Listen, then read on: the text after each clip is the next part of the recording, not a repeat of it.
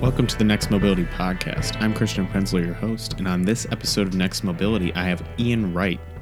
He's the founder and CEO of Wrightspeed. Wrightspeed develops and builds electrically driven powertrains for commercial trucks of all sizes. Ian was one of the co-founders of Tesla, where he was the VP of Vehicle Development before leaving to found Wrightspeed in 2005. Welcome to the podcast, Ian. Thank you very much. So, Ian, Wrightspeed creates new hybrid powertrains for commercial vehicles. But what are the problems that Wrightspeed is really solving, and how is the company tackling these issues? Could you point out some of these biggest faults in traditional vehicles and which ones Wrightspeed is specifically tackling? Mm-hmm. Okay, sure. So I think the garbage trucks are probably the clearest example. They use a heavy-duty diesel engine and transmission that was really designed for long-haul trucks. And then they put them in an urban environment where they're doing 1,000 cycles a day of full throttle acceleration up to about 15 miles an hour and then full brakes till they stop.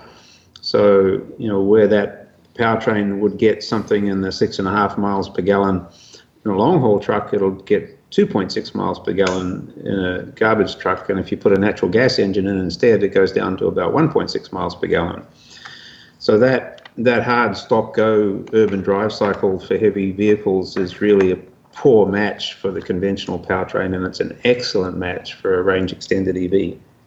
Going off of that with EVs and the propulsion system for the Wrightspeed vehicles, I think a lot of people who might not know about the industry or how much power is needed might just wonder, why not go fully electric? What's the purpose of, building on a range extended system for the vehicle?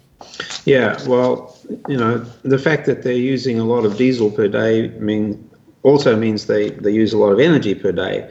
And so the size and weight and cost of a battery pack to do that national average 130 miles a day, 1,000 hard stops in a Class 8 garbage truck, that is a very, very large battery pack. And if you do the engineering properly, you've got to size the battery pack so that it still does the mission profile at end of life at 80% capacity. It'll still do it at minus 20, minus 30 degrees C. And it's got a bit of headroom on top of that, so you're not using 100% state of charge range every day. If you do that, you wind up with a battery pack that is about half the payload of the truck, uses up about half of the space, and costs about $500,000.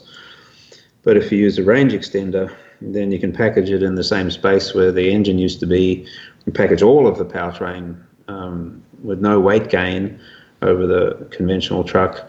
You can do your 130 miles a day profile, no problem at all, so long as you've got fuel. Battery pack size goes down to about 60 kilowatt hours, so it's pretty easy and light to package and pretty cheap. And your payback time goes way down. So, if you did it just with batteries, you're looking at a 20-year plus payback time if you could even make it work. But with the range extender, because the battery is by far the most expensive part of the system and it's so much smaller, about a tenth of the size, then you're looking at payback times in the 3 to 4 year range, and that's what makes it economically compelling, and that's what means it's going to take off and really become the way it's done. Definitely, and it sounds like the way you guys are tackling a lot of these issues is to kind of solve the economics behind the vehicle, and another thing that's really kind of unique that some people might not know about Wrightspeed is that you guys are using turbine generators. Mm-hmm. And so I thought, why use a turbine generator over a, traditional diesel generator or something like that? What are some of the advantages there? Mm-hmm. Okay, well, even amongst people that do range extender engines, nobody uses a diesel. And the reason for that is that in a generator duty cycle where you're running the thing at continuous high power, you can't meet the emission standards. The NOx will be too high. Those diesel engines that might be certified for road use are tested against a drive cycle that has a lot of idling and a lot of low power use in it. But if you run it at continuous high power, you can't meet emissions. So everyone that's doing a range extender is using a little gasoline piston engine.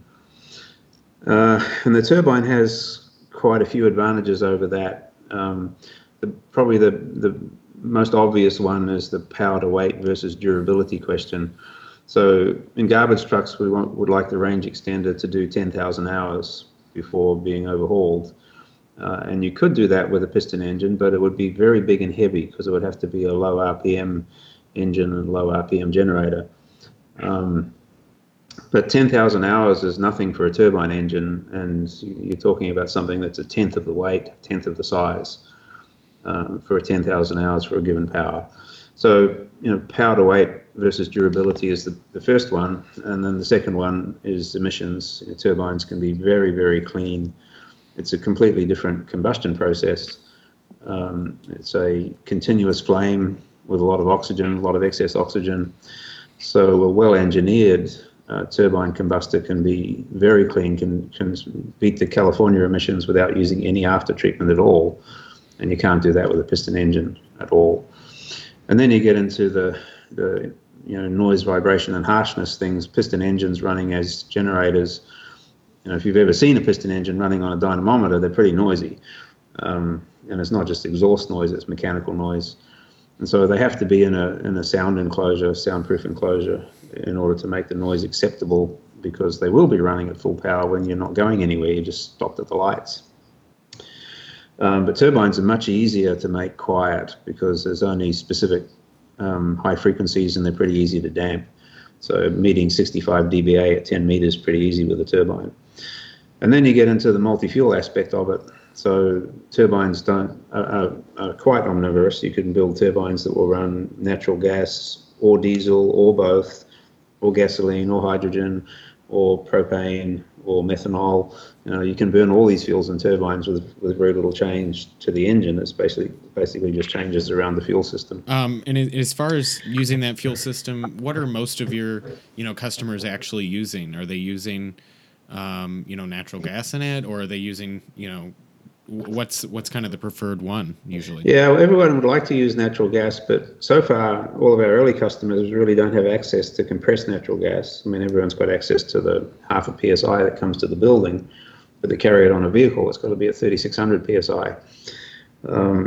So yes, there are garbage collection companies that have put in compressor stations and run their vehicles on natural gas piston engines.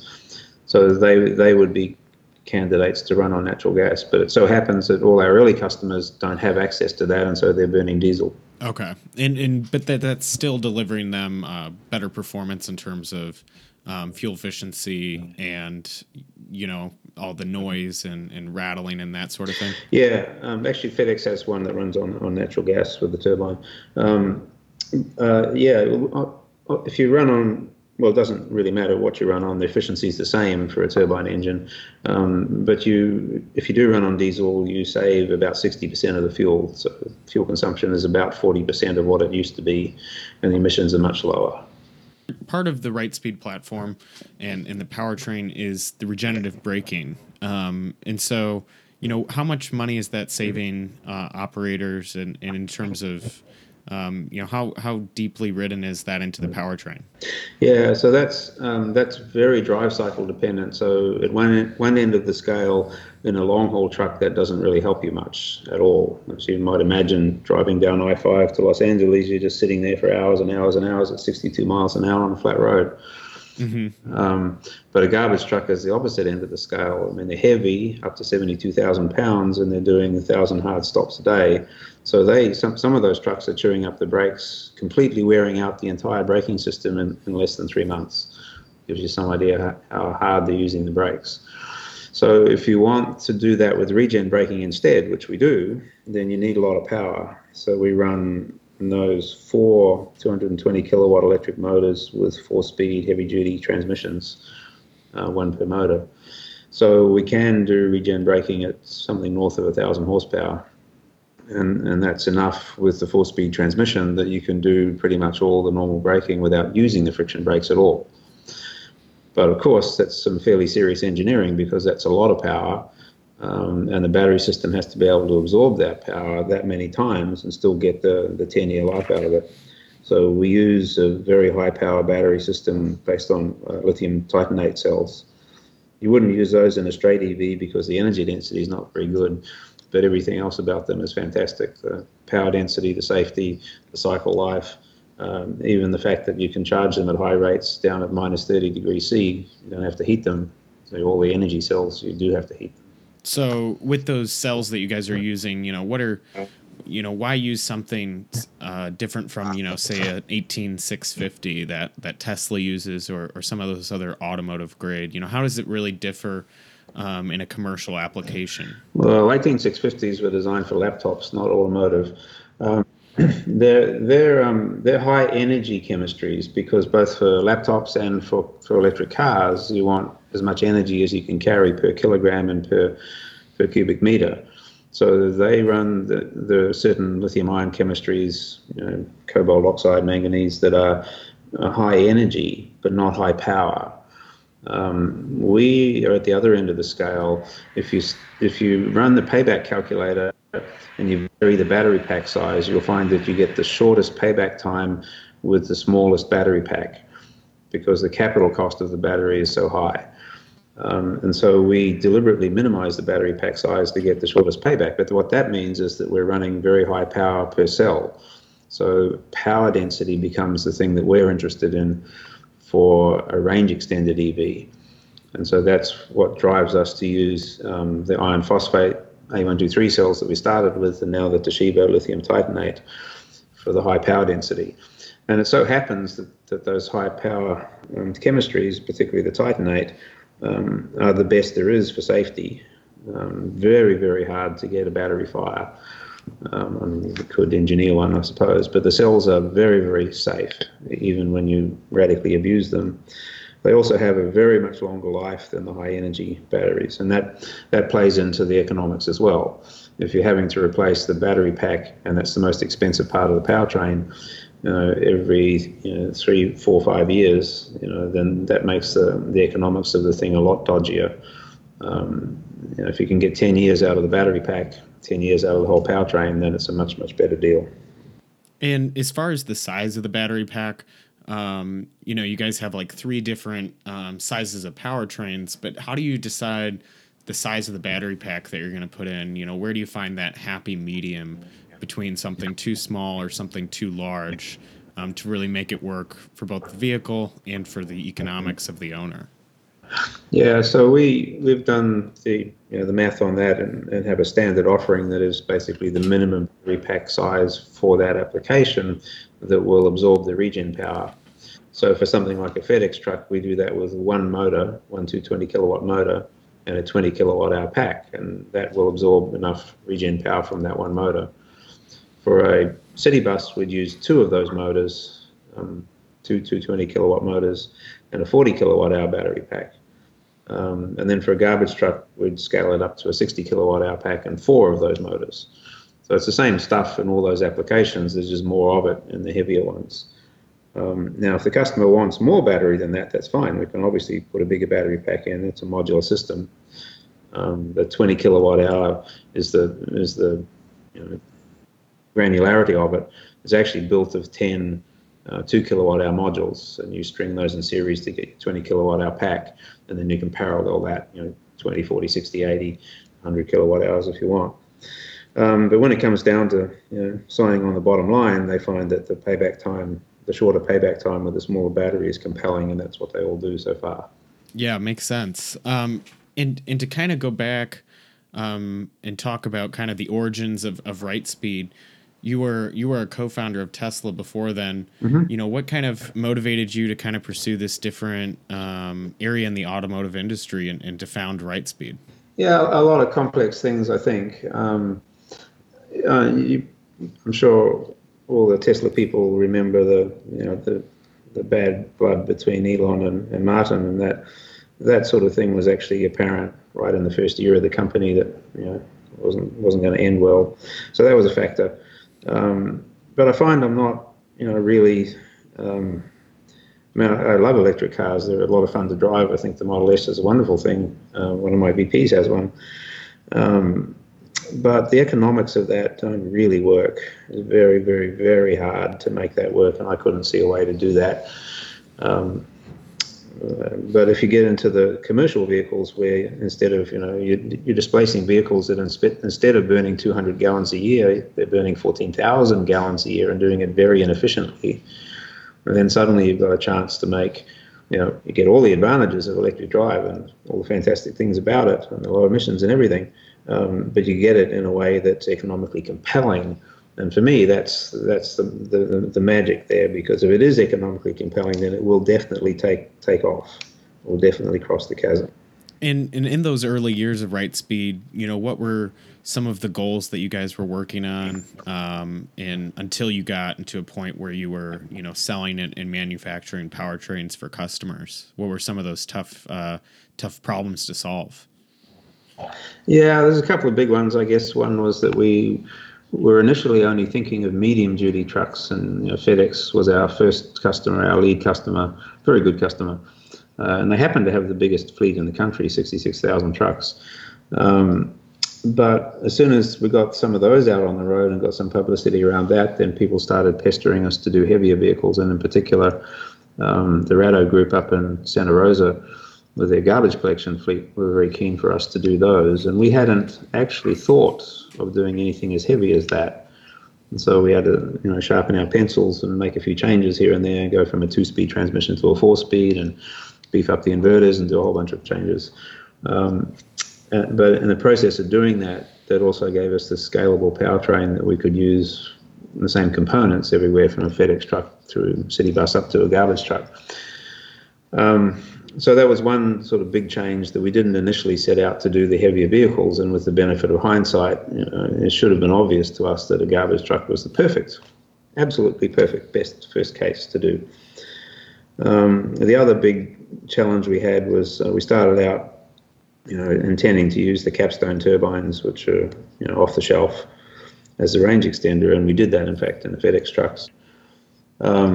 But we reached the point where we realized we were going to have to build our own turbine engine. So we started that project nearly 4 years ago now. So we now have our own turbine engine design, and we've learned a lot about a lot of things, but the two hardest things have been how to make reliable multi-speed transmissions and how to make turbine engines. So with those turbines, how long did it take to really figure out how to build it to meet your needs specifically versus the off the shelf model that you guys were using before, and what were some of the challenges there? Well, the off-the-shelf ones were not CARB certified to run on diesel, only on natural gas. And since our customers didn't have access to natural gas, that was a big problem. And then there's the straight-out cost problem, that we can build them cheaper than we could buy them. I'm sorry, what was the rest of the question? Just about, what were some of the biggest challenges with converting it so that it could handle diesel and some of the needs of your customers? Yeah, we started out, contracting out the turbine engine development to an engineering company on the East Coast, and that didn't work out very well. That engine design wasn't a success.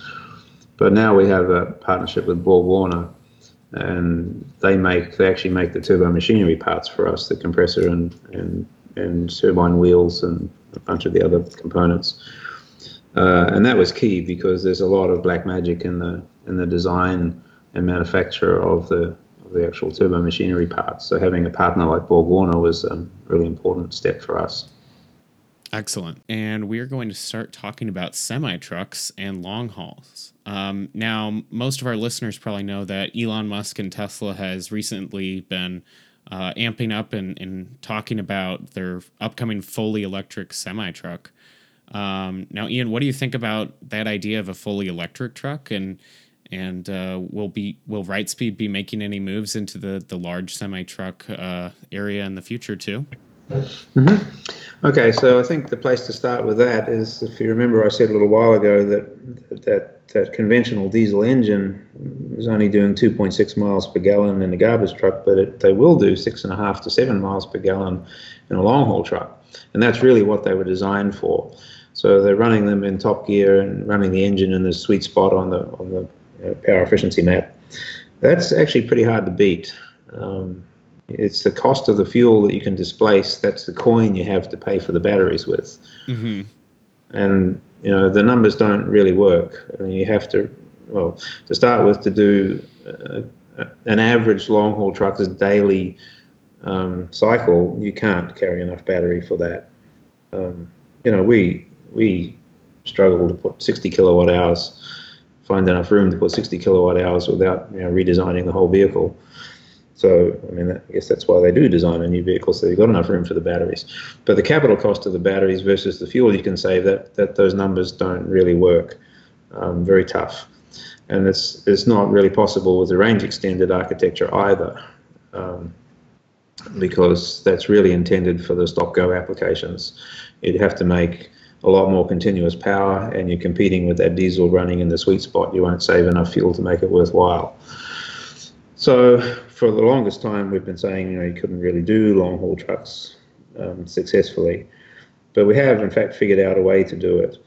And that involves, you'll notice there's people talking about platooning, the idea that you can, take advantage of drafting and get an aerodynamic drag reduction by running tractor trailers pretty close together, kind of like a road train, but without a mechanical connection. So we started wondering, well, why don't you have a mechanical connection? Why don't you pull 2 or 3 trailers with one tractor? And that would be a lot more efficient and better than platooning. And there are 3 good reasons why people don't do that. The turning circle problem, where you can't get that whole assembly around a sharp corner without running over the street signs. There are stability problems. There's a thing called rearward amplification that makes the tail end trailer sway a lot more than the one at the front. So that's a problem. And then, of course, when they're going up hills, you got one 15-litre diesel pulling 2 or 3 trailers instead of one. It's going to be a lot slower, and so it slows down all the traffic in the truck lane. But we figured there's actually a way that we can solve all 3 of those problems, and with electric drive, with the powered axles that we make for the garbage trucks, we can solve all 3 of those problems. We can make the trailers follow the same path as the tractor. We can solve the stability problem, and we can add 400 horsepower for going up hills per trailer from the battery pack with the electric motors, and then recharge them going down the other side using regen braking. So I think that's probably the best way to do it, and we have a couple of lead customers, one here, one overseas, looking at this now. It's not current product for us now, but we have all the hardware to do it, and it takes a bit of control software development. So I think that'll be quite an interesting take on the long haul business.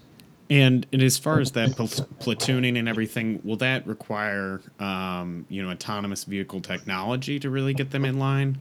Yeah, in our case, we're not platooning. They're actually towed. There's a tow bar, a thing called a converter dolly. So it's a mechanical connection between the tractor, the first trailer, the second trailer, the third trailer. The guys that are doing platooning, they're starting out still having a driver in the second and third vehicles that are in the platoon, because the autonomous problem is very hard. Ultimately, they want to make them full autonomous, but I think that is actually a very, very difficult technical problem that's going to take a while. And so with that mechanical connection and solving all those problems that you described, how long or how many trailers would one truck be towing? Oh, 2 or 3, I think, is the sweet spot. Okay, so it's taking off three trucks off the road and replacing it with one, and kind of improving the efficiency of all 3 significantly. Yes, that's right. And you're still, in this case, you're still retaining the 15-litre diesel engine, but you're getting a lot more bang for the buck out of it. And so, making these things, come to life and put them on the road. A lot of people might be wondering, when will they see, or if, they might be seeing Wrightspeed trucks on the road. When are people going to see more and more of these vehicles on the road? Well, so first thing to note is that Wrightspeed doesn't make vehicles and is not ever planning to make vehicles. And it's very, very hard to make vehicles, and we don't add a lot of value to the vehicle making process. So we make the powertrain only. So you should think of us as being, the modern equivalent of Cummins and Allison, the people that make diesel engines and heavy-duty transmissions. That's what we make. So you won't see Wrightspeed trucks. You'll see other people's trucks. So Mack is the first of the truck OEMs to approach us and want to offer our powertrain in their cab chassis for new trucks for garbage applications. We also do retrofits. So the first garbage trucks we've done are retrofitted 2007 Freightliners. But the powertrain will be offered in new vehicles as well, and that's happening already in the first bus order we have down in New Zealand. So yeah, you will see a lot more of these things on the road, but you might not know that it's a Wrightspeed powertrain, like just as you might not know it's a Cummins engine in that garbage truck that wakes you up in the morning. And so, in terms of getting these on the road and replacing or modifying existing buses and garbage trucks, how can someone, talk to their city manager or get someone really involved into looking into this? What do you think is the best avenue for that to help get more of these more environmentally friendly vehicles on the road? It's funny. I think what's actually going to happen is as we roll out some of these vehicles, or as our customers roll them out, and the people that live in these cities realize that you can actually make them so much quieter and so much cleaner. But the quietness, I think, is going to be a really big deal. And then people will start demanding it, and they'll start complaining about the noise of the old technology. And then as the cities start writing these contracts for private companies to supply a garbage collection service or a bus service, they'll be writing into them, well, here's the noise level you have to meet. And I actually think that's going to be, perhaps the biggest driver of the deployment. Yeah, I mean, the operators in the cities will save money on the fuel, but the people that live in the cities don't. That's a bit too indirect for them. But the noise thing is very direct. I actually think we're going to see heavy-duty diesel engines disappear from dense urban environments completely within 10 years. Because there's a better way to do it now. It works. It's economically compelling. So why wouldn't you? Yeah, and as far as what Wrightspeed is working on and putting these vehicles on the road, you guys acquired a new factory within the past couple of years. What kind of capacity does that facility have for Wrightspeed, and how is that facility working for you guys right now? Yeah, so it's a wonderful old building. It's actually an old aircraft maintenance hangar on the old Alameda Naval Air Station. It's 109,000 square feet. It's built in 1945. It's a wonderful, wonderful piece of historic architecture. So we're very happy to have it. But we're not at all like Tesla in that respect, in that we're not building vehicles, and we're not even really building the powertrain. So we designed the whole powertrain and we own all the IP, but we have all the parts made for us by other people. Mostly in the US at this point. So, for example, we designed our own 4-speed heavy-duty transmission, but we don't make any of the gears or shafts or castings or forgings. We don't do any of that in our factory. Right now, we do final assembly and test of that transmission in our factory, but that's going to be outsourced to one of our partners that makes those kinds of things. They're able to do, they don't make all of the parts, but they will do the supply chain bit, get the parts made, bring them in, do assembly and test of the transmissions and ship them, and we won't even see them. So our model is much more Silicon Valley than the conventional manufacturing model. Cisco never sees any of its hardware. That's all made by contract manufacturers and delivered direct to the customer. So we're heading down that path. So the factory actually will keep us comfortable for many years. And so at the factory, you guys are mainly doing some retrofitting and final assembly, while other manufacturers and suppliers really, take your designs, produce them at scale, and deliver them to you. Yeah, we're not actually intending to do the installations either. What we ship is a powertrain kit, either from here or mostly from here, and some direct drop from the people that make the parts to our designs. And they get installed wherever the vehicles are, whether that's in a vehicle factory somewhere or where the vehicles are maintained. So our first bus order in New Zealand, the first 57 of those are being repowered, and the balance of them, the powertrains are going into new buses. So here, if you come here, you'll find garbage trucks and buses and things. But what we're doing is packaging work. So we're designing the brackets and the wiring harness and the hose kit and everything, so that the powertrain kit, when it gets shipped, has everything you need to do the installation. But it's not our intention to do those installations here.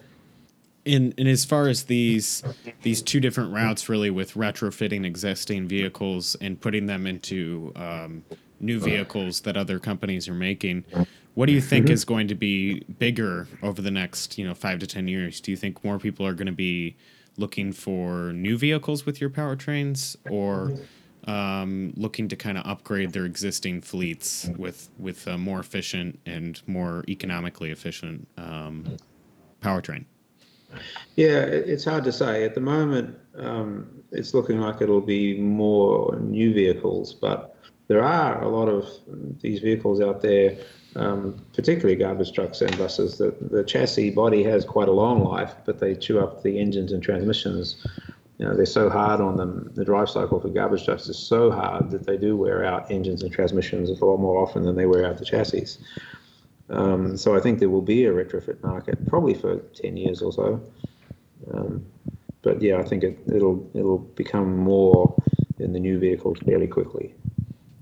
Okay. And from what I can find, it seems like Wrightspeed has raised over roughly $40 million over the years.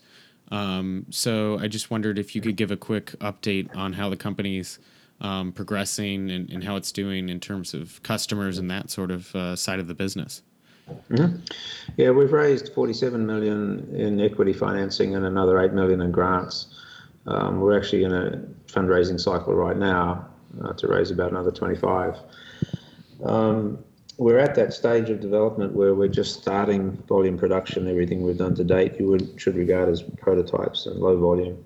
So, I'm sure the people at Tesla remember how traumatic it was, actually starting to ship real production for the first time. So that's where we are. So that's why we need money for working capital. In terms of customers, we've got just under $60 million in backlog, which is orders that we need to fill by the middle of next year. And we have about $660 million in the pipeline. About half of that is garbage trucks, about half of that is buses, and about a third of it is international, the rest is in the US. We get a lot of inquiries for people that want to use our powertrains in all kinds of things you would never think of. Some of those don't work.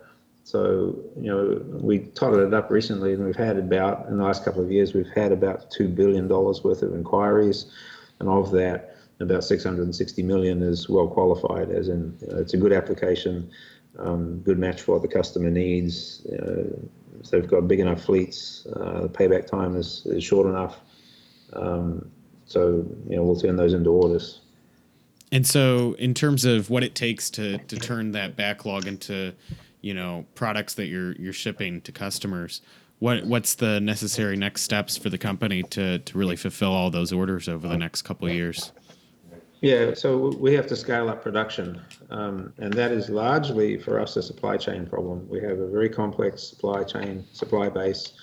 We designed the whole powertrain. We own all the IP, but there's about 2,500 parts, and a significant number of those are custom parts that we design. And so finding the right suppliers for all those different parts, and suppliers that can scale as we scale up, and sometimes they can't. Some of these suppliers can make gears for us quite happily if we only want 50 to 100 to 500, but when we want 5,000, 10,000, 15,000, they can't. So, growing and maintaining the supply base is the biggest challenge to scaling up. Well, great. Thank you so much for joining us on the Next Mobility podcast today, Ian. It's incredible to hear about what Wrightspeed is building and working on. And we look forward to hearing more developments and exciting projects coming out of the company. Thank you very much for having me. Thanks for tuning in to this week's episode of Next Mobility. Next week, we will have Carrie Morton, the Deputy Director of M-City, discussing the future of autonomy and connected vehicles at the M-City testing grounds at the University of Michigan. If you enjoyed this podcast, please share it with your friends or subscribe on whatever platform you listen to podcasts on. Here's that preview of next week's episode. We know that the companies are building some of their own elements of M-City in their own test facilities, but ultimately, at the end of the day, a GM product needs to interact with an automated Honda, BMW, Toyota, Nissan, Ford. So M-City is that neutral territory or we can look beyond the horizon at what's next and bring these vehicles in together and work together. And then, of course, wrapped around the facility, we have these on-road deployments. Once the technology is mature, we can start to deploy them in the wild, if you will, on campus and in Ann Arbor, as we're already doing. And there's a tremendous amount of value in that because the shared experiences of these companies are very important. And then I would say, finally, it's the overall research that we're able to apply to that beyond the technical solutions. So while they may have their own testing elements, these companies realize that they're part of a much larger ecosystem, and being able to come together and prove out the technology together is really quite important. Music for the Next Mobility podcast was provided by Jack Maherl. Album cover art was designed by Sydney Yee.